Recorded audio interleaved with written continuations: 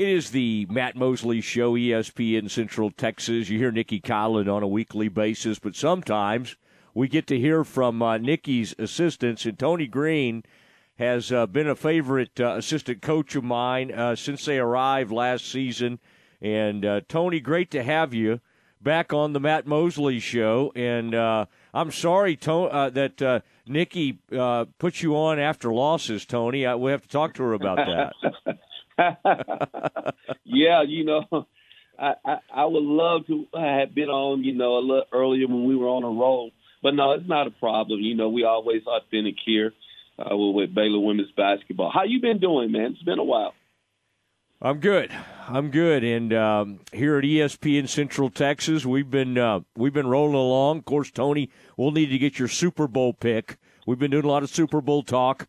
And this is a great time of the year. I mean, you saw what LeBron did the other night. You saw the Mavs make a big trade for Kyrie Irving. So there's no shortage of topics. And I know your brain is mainly Baylor women's basketball, but of course, I'm all over the map talking about all this stuff.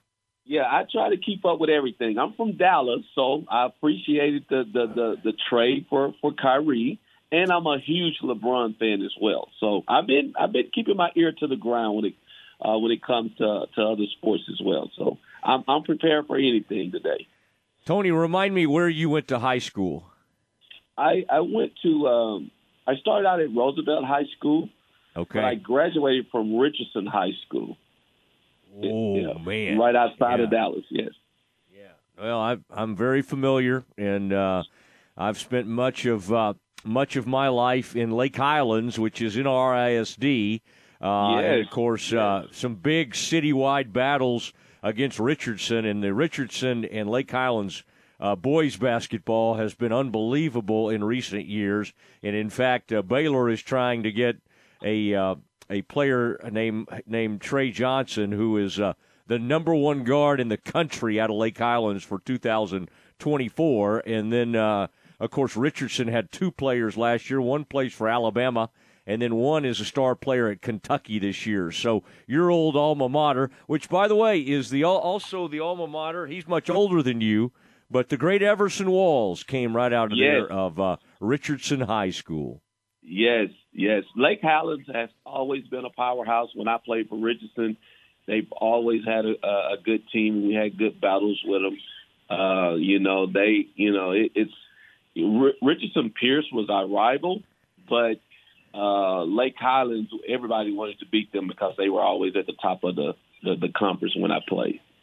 That's right. You would have been playing back when, those were some interesting times for sure, and both those schools have produced some unbelievable athletes and players over the years. Talking to Tony Greene, Baylor women's assistant coach, and Tony, I got to say, the other night, now, you're a guy who loves good defense and strategizing and putting things together. And, of course, overtime will inflate a game, but it is interesting. Some of these results this year, like one of the games y'all played in recently, I think y'all scored 8 points in the first quarter, and you ended up with like 77 or 80 points in the game. I mean, it's kind of crazy. Now, the good news is y'all scored 8. But the other team, it may have been the Tech game I'm thinking about, only scored 12. So it's not like you let them pull away. When you see a game like the other night that ends in a, whatever it was, 97-92, do you just kind of think, well, that's kind of the way the game went? Or does that kind of drive you nuts as being a guy who really coaches hardcore defense? It's a little bit of both, Matt, to be honest with you. Oklahoma has a really, really good team, and they have three players that can score 30 on any given night. You have Maddie Williams, Taylor Robertson, and then you have the Anna who came off. She didn't play last year that led OU in scoring a couple of years back.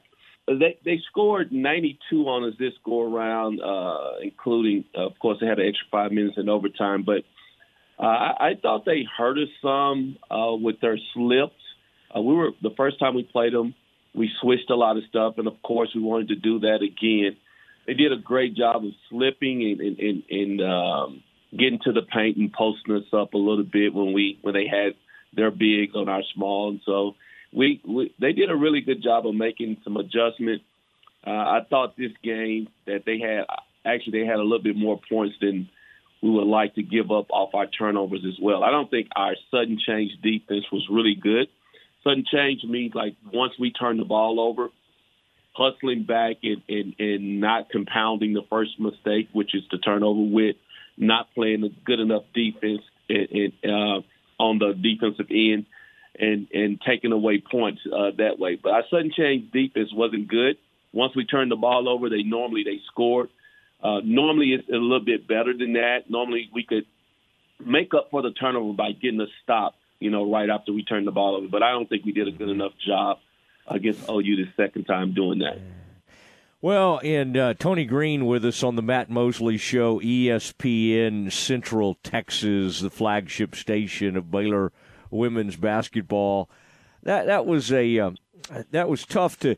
I know, as coaches, when you're going over that with the players, you gotta. The positive is y'all went up 12 in the fourth quarter and you're playing beautifully. I mean, at that point, it's kind of like, okay, we got this thing like we need it.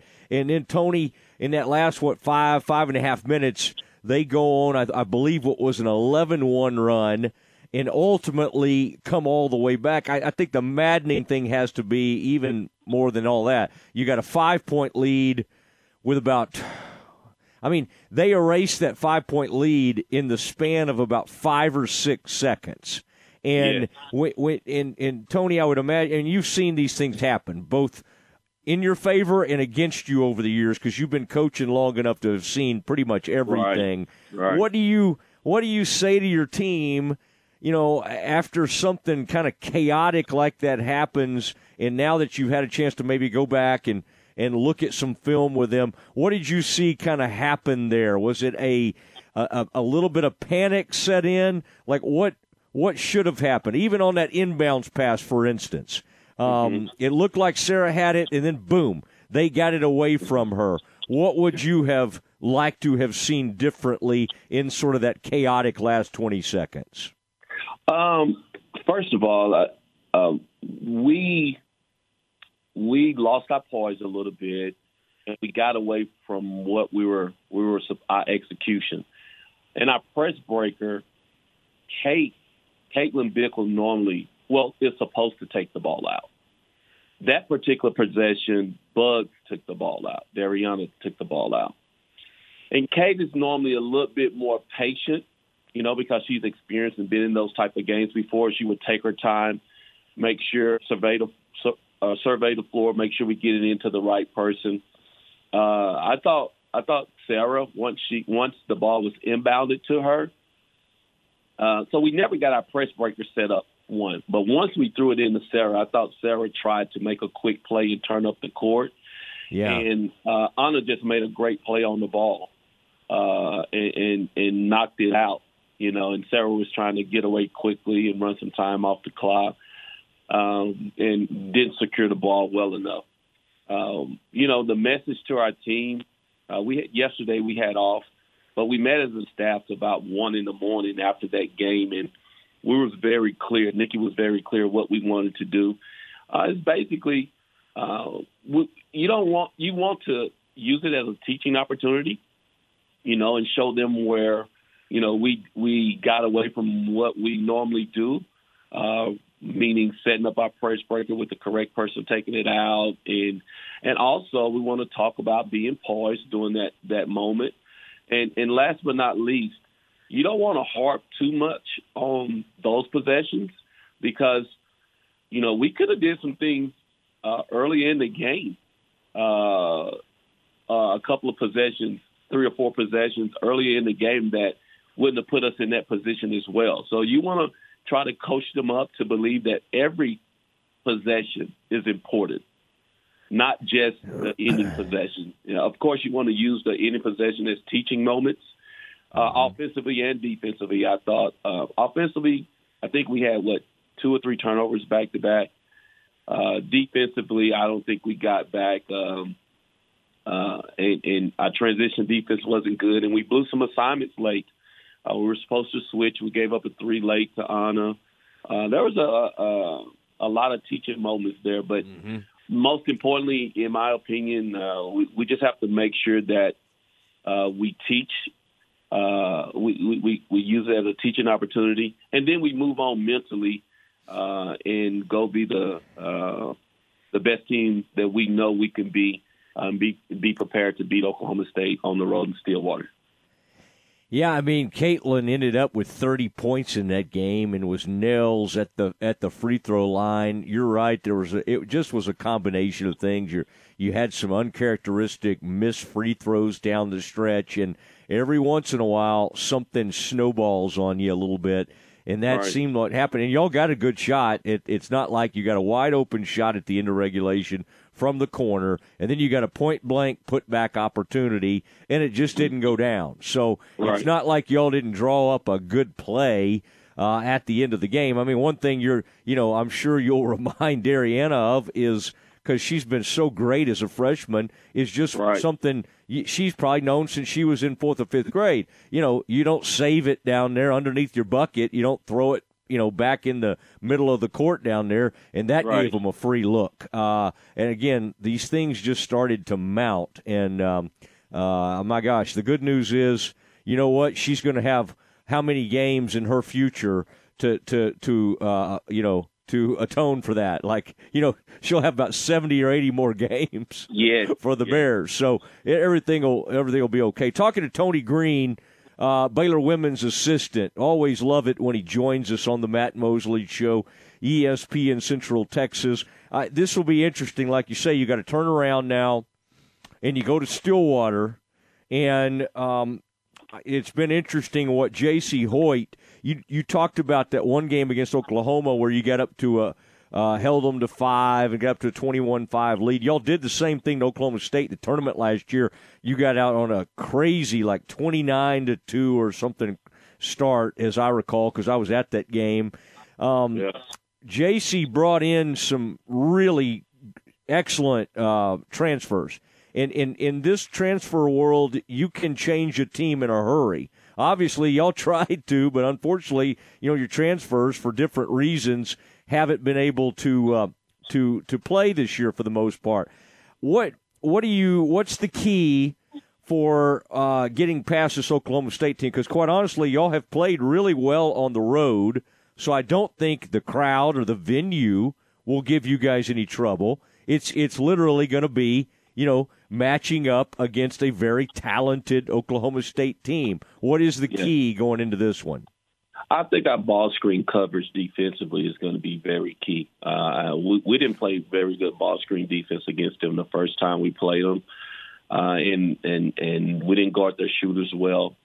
I think we have to guard their shooters a little bit better than what we did last time. And our energy, I just didn't think we played as hard as we normally play energy-wise. We were 3-0, and like you said, we don't have a real experienced team. We played 2 freshmen a lot of minutes. We start one. And JC, Oklahoma State, just like OU, they have a lot of experience. And we have a lot of experience, our transfers that are not playing. And so I think that we were learning how to we were learning how to operate, being 3-0 and first by ourselves in the Big 12. And we ran up against a really good team, experienced team, very talented and well coached. And that was another learning experience for us. And hopefully we'll be better prepared this next go around for Oklahoma State. They're not a team that you should overlook. They've beaten the top tier teams in our conference. So we'll hopefully this time we'll be looking forward for the challenge and do a better job. Yeah, there are no easy outs in this conference, and that was, for many years that was not the case, Tony.